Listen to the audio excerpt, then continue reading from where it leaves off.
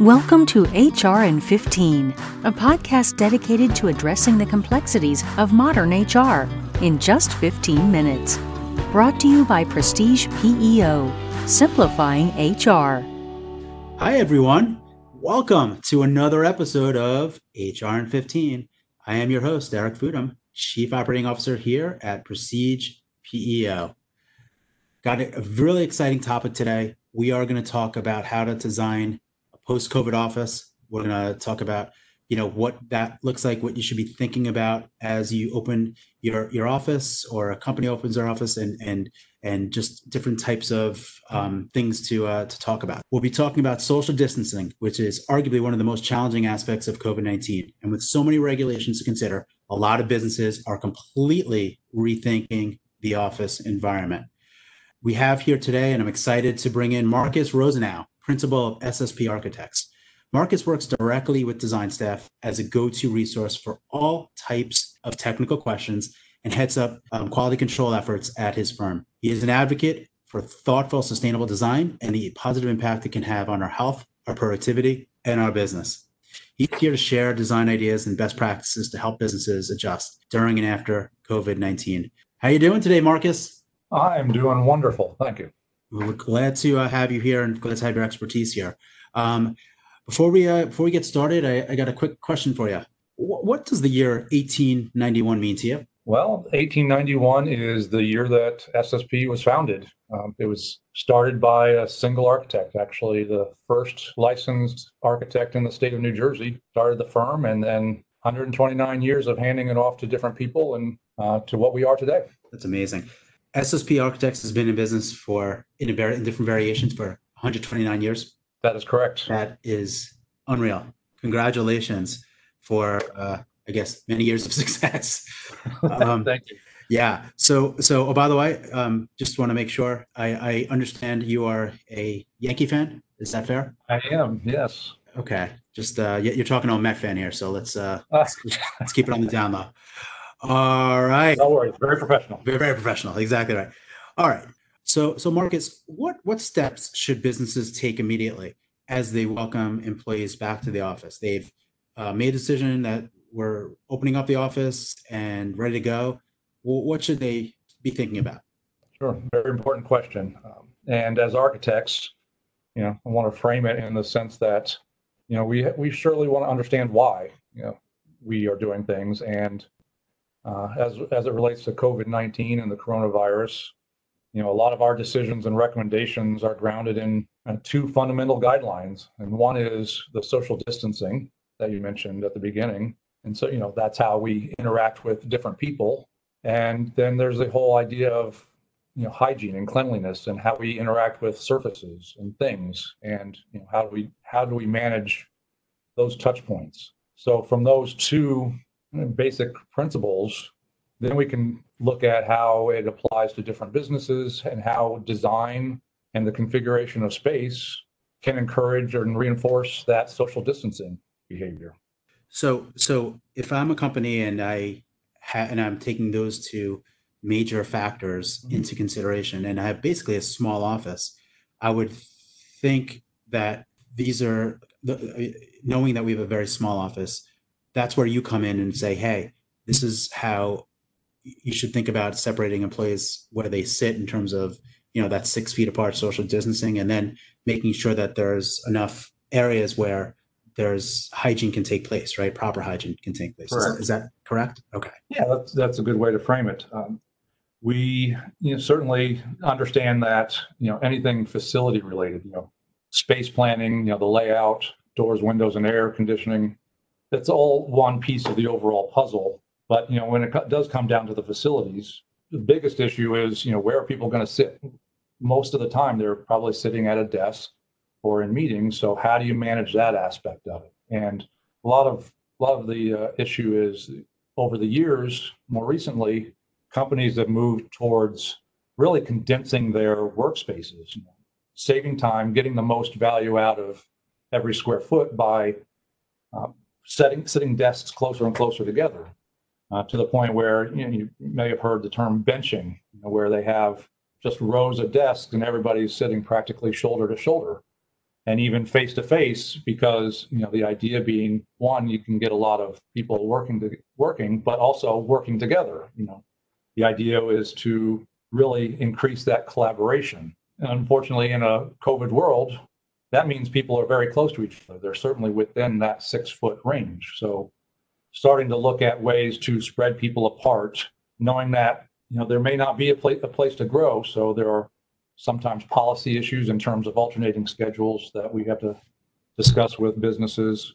But really, the idea is to spread people out, try to get desks separated, try to get this idea that all the desks are facing one direction, right? So that you don't have people facing each other and having that interaction. That increases the likelihood of the virus spread. Yeah. So in essence, you're not recommending really going forward with benching designs anymore, I would think, at least for now, right? That is correct. Yes. And even there's another idea where people, this idea of hoteling, where there you don't have an assigned desk, and people come in, they sit wherever they want each day. And that, as you can imagine, that means you have multiple people touching desks, touching computers, or phones, what have you, and that just increases the likelihood of spread. Sure. So trying to move away from that at this time as well. Yeah, that's a little scary as well. It's funny. I've always believed, not having necessarily dividers between employees. So, employees where they have, proper spacing can communicate, effectively and not have to, stand up and look over a divider or whatever the case is. Should I rethink that? I mean, is it possible now in a new world that you'd be recommending having dividers in place? So, it's kind of like that mass concept. Good question.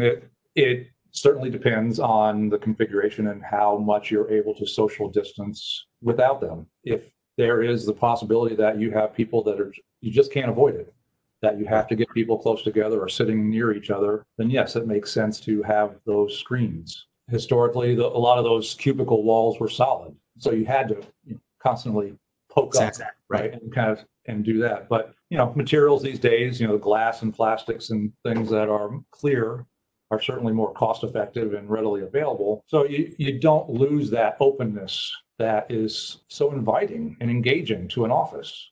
Right. A cultural kind of thing. Yeah. A lot of what we talk about is, having an office that's pleasant to go to as well. So, having good daylight, having good air, having, good colors and acoustics, those are all considerations. And So the topic of air and ventilation is hot, or it's a hot topic. No kind of pun intended there. But what for an existing workspace, is there anything to think about there in terms of how the air and ventilation should be? So I would say there are probably two main things to look at as you're coming into an office, and reopening. There are two things that you look at immediately and relatively easily. One is just the flow of air and making sure that you have good ventilation going on.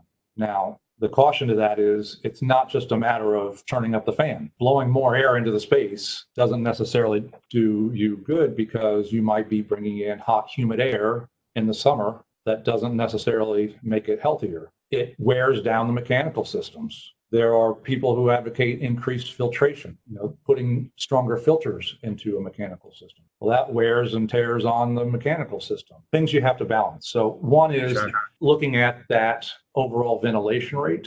And the second would be, and this is something that might be relatively easy to check, that's just the schedule of when those mechanical units operate. A lot of mechanical systems are on timers or have some kind of building management system that controls when mechanical units run. I would advocate simply checking that schedule to make sure that it is working for the times that people are actually there. Possibly setting it to start a little earlier to get more fresh air into the space. Setting it to run a little longer so that by the time everybody's gone, it clears out the space. With some fresh ventilation. Yep. So these are steps, and this is important. That if you're moving back into your space, reopening, you maybe want to check with your landlord, right? That their air is moving, and as you said, maybe those schedules are happening before people get to the office, so air is already circulating throughout the office, and then it's doing it periodically throughout the day, so it never gets stale, right? Correct. Very good. Very good. All right. So now that we talked about, kind of existing workspaces, I want to bring it back to, hey, I'm opening an office. And I'm opening a office in kind of like this mid-COVID pandemic stage, right? How should I think about designing that office? Sure. Brand new space. And that's an important question as we frame the other end of the conversation. Talked a bit about, what are some of the easy steps that we can take to deal with the main ideas of social distancing and cleaning. But, moving ahead, what is that ideal office look like now? And, sometimes it's very important to understand what that ultimate goal is so that we can adjust the other way if necessary. So there are things that we deal with in terms of a new layout as far as making sure that waiting areas are properly sized, that reception desks are handled to, invite visitors in and maintain some separation. A lot of times when we're designing new offices, we now have the ability to look at toilets and restrooms and even the kitchenette a little better, and making sure that we have surfaces that are easy to clean, handles, faucets and handles that are easy to clean or even touchless.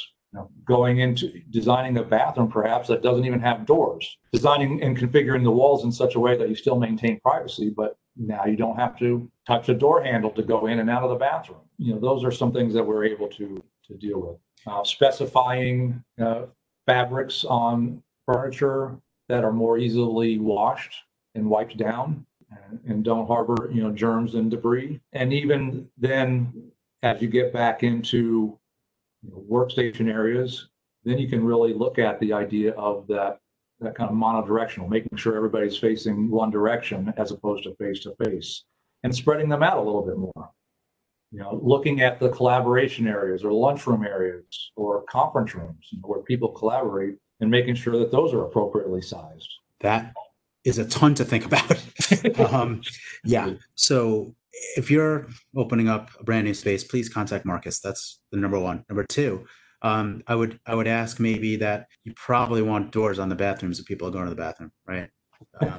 But I guess it's how you you have to use hands to use the handles, right? And how that kind of works. Well, if you think about highway rest stops and airports, they don't have doors on the bathrooms, but they configure the walls in such a way that you just weave around and you maintain the privacy. It helps deaden the sound a little bit. Yeah. And then you don't have the doors you have to worry about and the touch points. Now, assuming you do have doors, again, and this is something that you can either design new or even retrofit. There are mechanisms and devices that you can install on doors so that you can use your foot to operate the handle and open the door without touching the handle. That's great. These are things that we can think about as well. That's great. That's great stuff. All right. So now that we've kind of hit on, briefly, but importantly, how to design a new post-COVID office, let's talk about visitors, right? So say, the company has, visitors that they need to be in the office. How should they go about having visitors, or should they have visitors? And if they do, what should they be thinking about there? Sure. So that's an important question as you deal with more on uncertainty. It's one thing to manage the employees and a limited number of people and the contacts that you're dealing with there, but you may not know, who you have coming in or where they've been. So certainly managing that becomes an important factor. And that comes down to making sure that you control where they come in, when they come in, making sure that you have a place for them to gather that's away from everybody. So just as a quick example, in our office, we set up in our lobby a divider line that says visitors don't come past that line. You stay far enough away from the receptionist and you can have the conversation. You can fill out any forms or leave any packages that need to be left behind. And, without by minimizing the interaction then. Sure.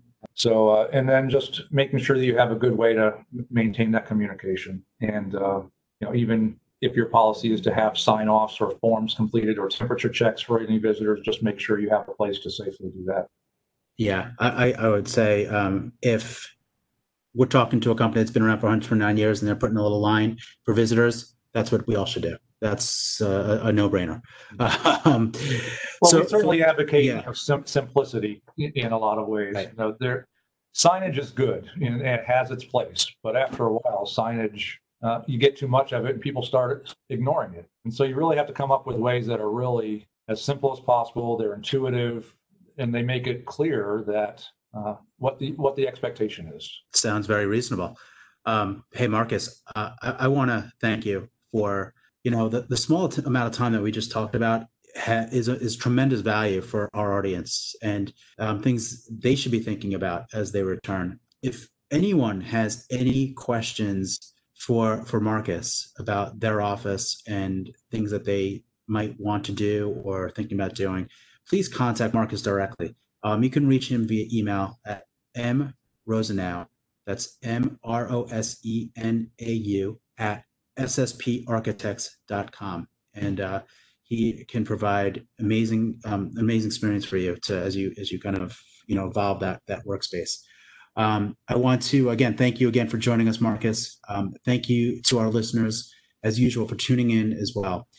If you want to check out more episodes of HR in 15, just always go to hrn15.com or save us as a favorite in the podcast app of your choice. See you next time. For questions or more information on today's topic, visit prestigepeo.com.